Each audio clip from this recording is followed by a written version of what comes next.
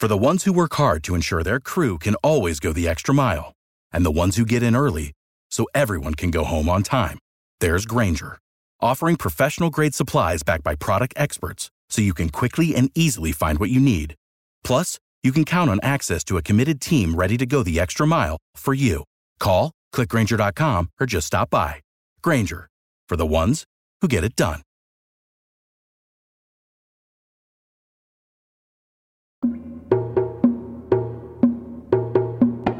Secrets within these walls. Another case goes unsolved. Casings on the ground. The rain is pouring down. Busted lock, missing key. It's dark, so just stay close to me. Stick to the neon shadows. Stick to the neon shadows.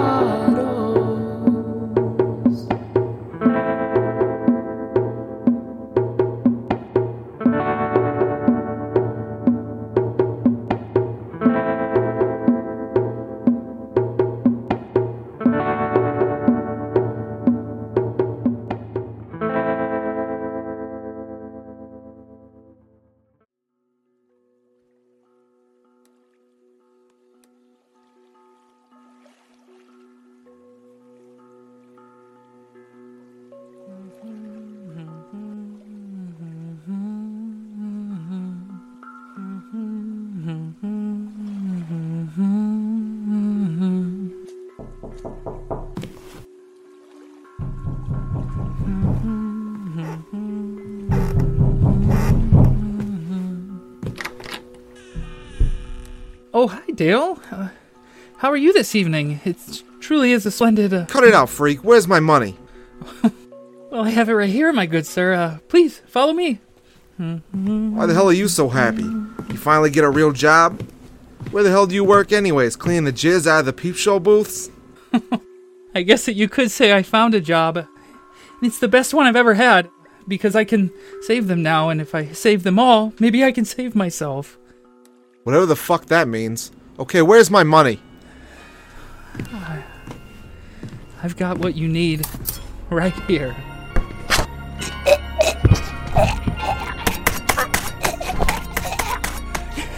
There you go. That's exactly what you needed. I bet you feel much better now. Not so angry like you've been.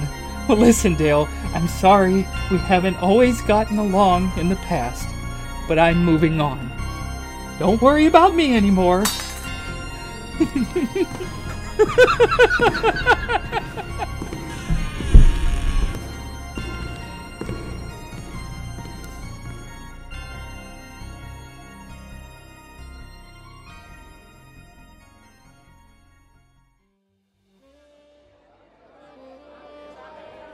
My name's Ulysses. Pleased to make your acquaintance.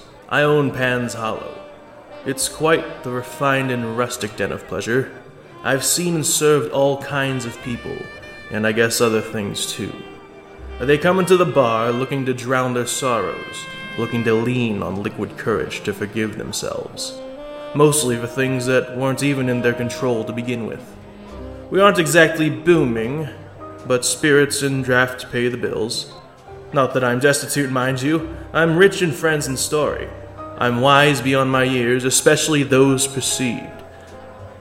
Though, a lot of things I know aren't in any book, nor should they be. Another round, Frank. Like you even have to ask.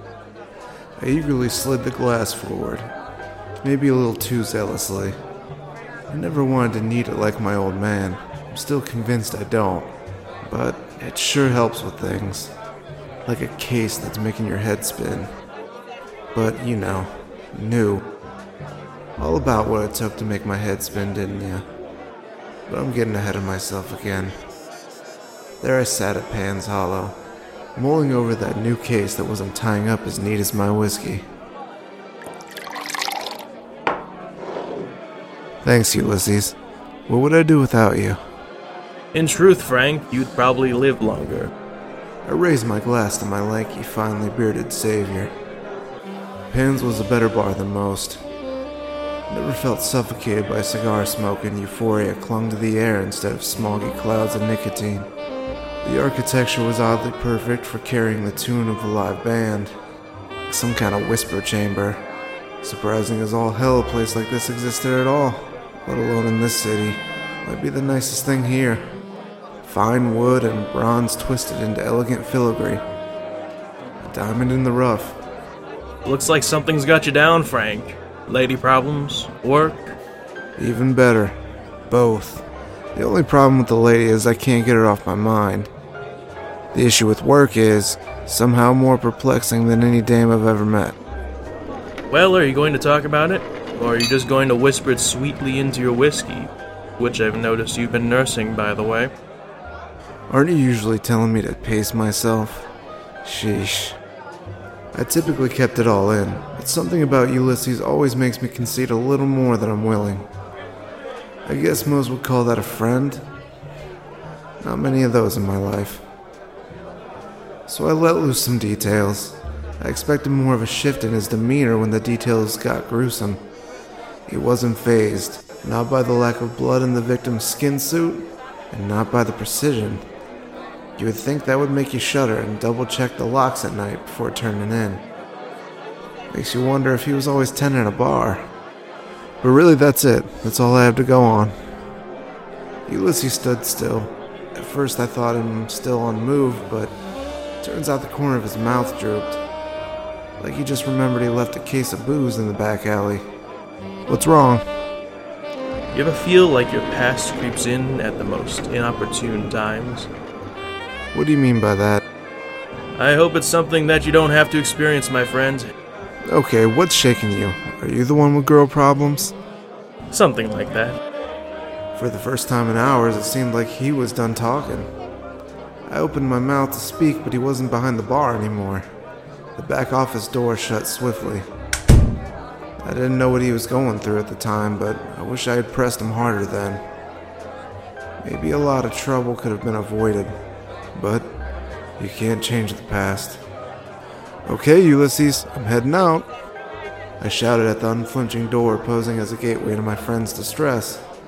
There was no stirring in the room or the brass knob, so I pulled my coat off the back of the seat and fished out some cash with a little extra for Ulysses playing counsel and friend. Most of the bar had gathered around the tiny television over some news broadcast, but I was too tired to join the swarm of inebriated. I wasn't eager to head back into the cold, but I needed my rest.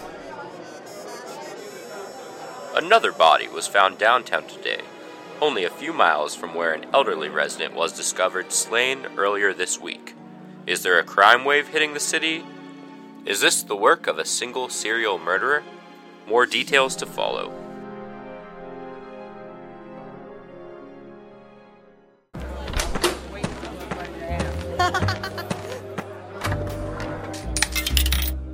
I knew I needed to get a hold of Joe to see if anything had changed in a couple days' time. Days without a lead and a single question answered.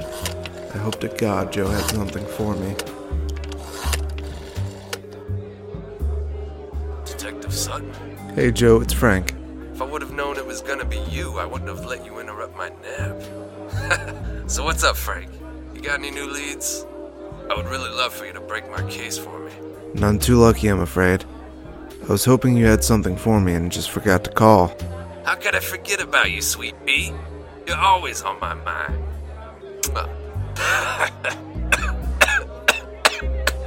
That's real darling of you, Joe. Well, if you ain't got nothing, then I guess I ought to start turning over some stones. Alright, Frank. Be careful. Let me know if you need anything. Yeah. I figured if Joe didn't know anything, I would have to start putting my boots to the ground. This was gonna be a long night. I figured I better grab some coffee, so I headed down to Cabaldi's diner. The food was edible at best, but the coffee was hot and the banana cream pie, well, that would send your taste buds to heaven. I didn't have time for the pie tonight, but it did not stop me from dreaming about it.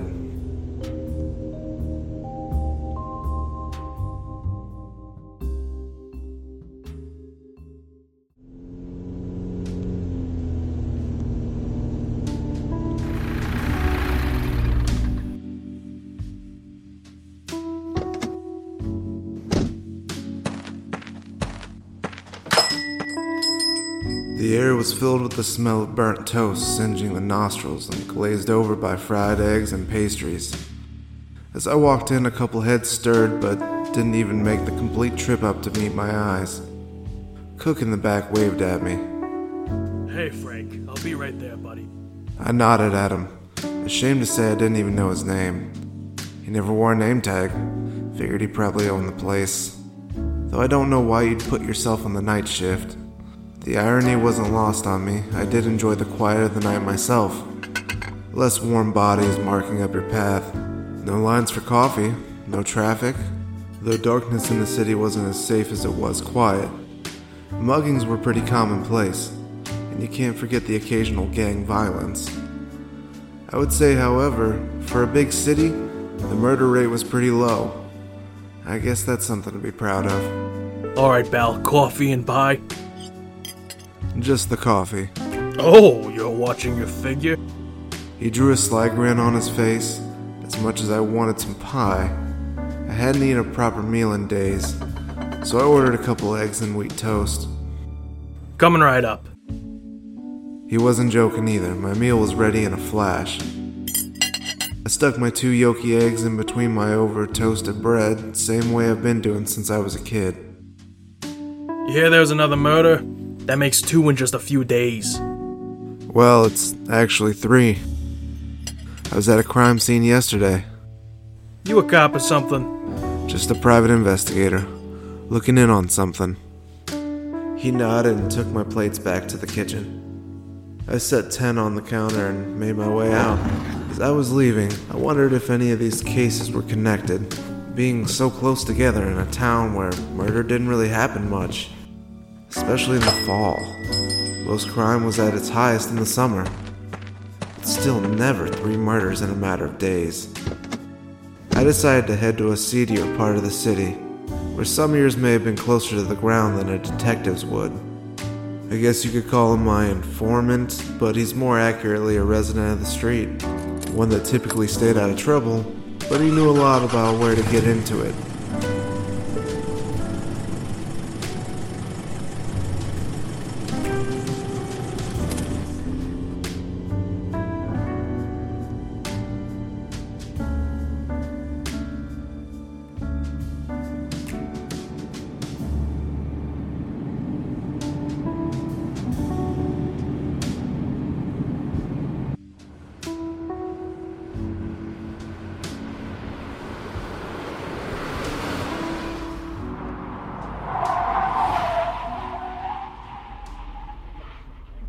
Oh, wouldn't you know it?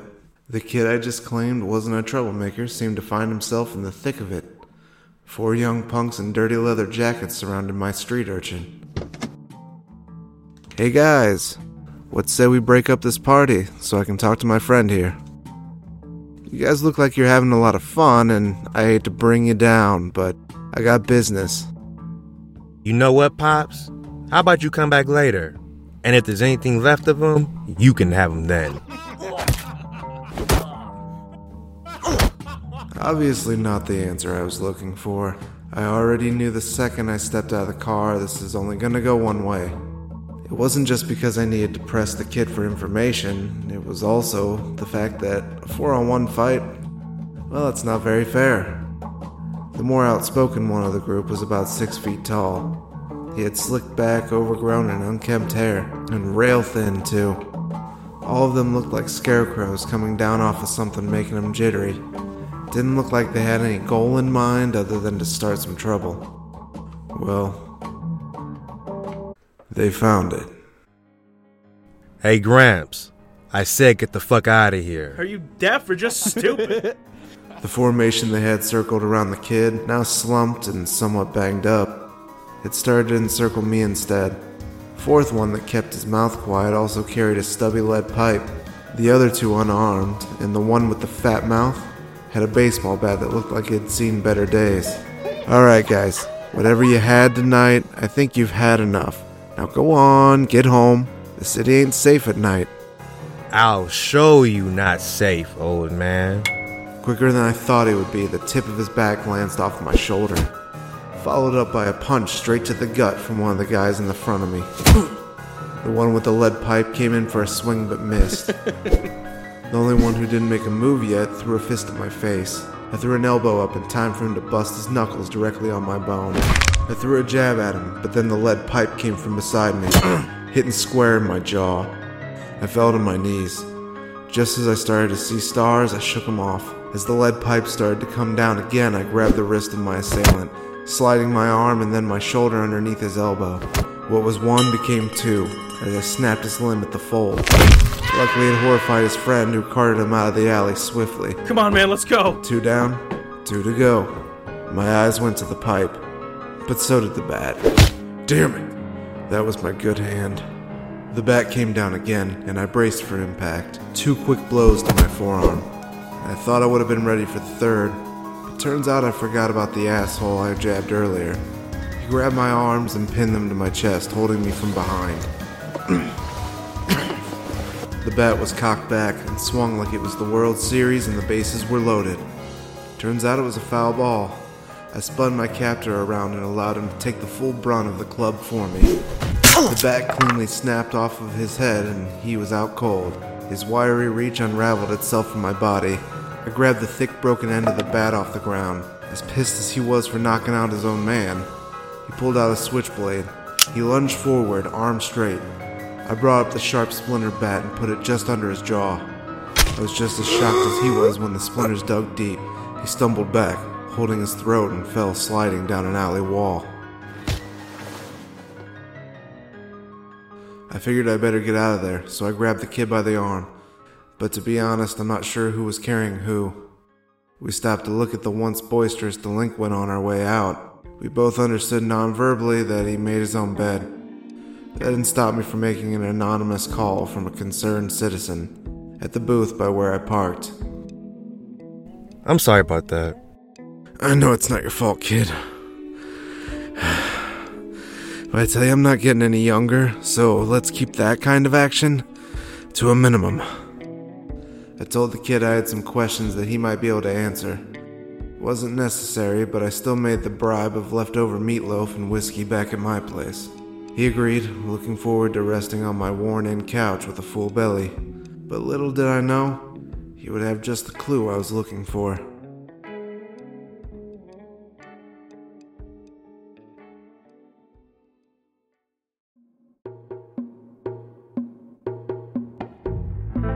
Well, thanks for stopping by, stranger. Hope you enjoyed yourself. If you're looking for more Neon Shadows, you can visit the Neon Shadows Speakeasy on Facebook or Neon Shadows Pod on Twitter and Instagram. Or look us up as Neon Shadows on YouTube, Spotify, and wherever you listen to podcasts. See you next time, stranger. And remember, keep to the Neon Shadows. Neon Shadows is written by Ian Knowles and voiced by Dan Faulkner, Amber Tubman, Sean Goodrich, Marcellus Clay, Tyler Brown, Logan Lenkowski, and Ian Knowles. Copyright 2020, reuse or reproduction of our content is strictly prohibited.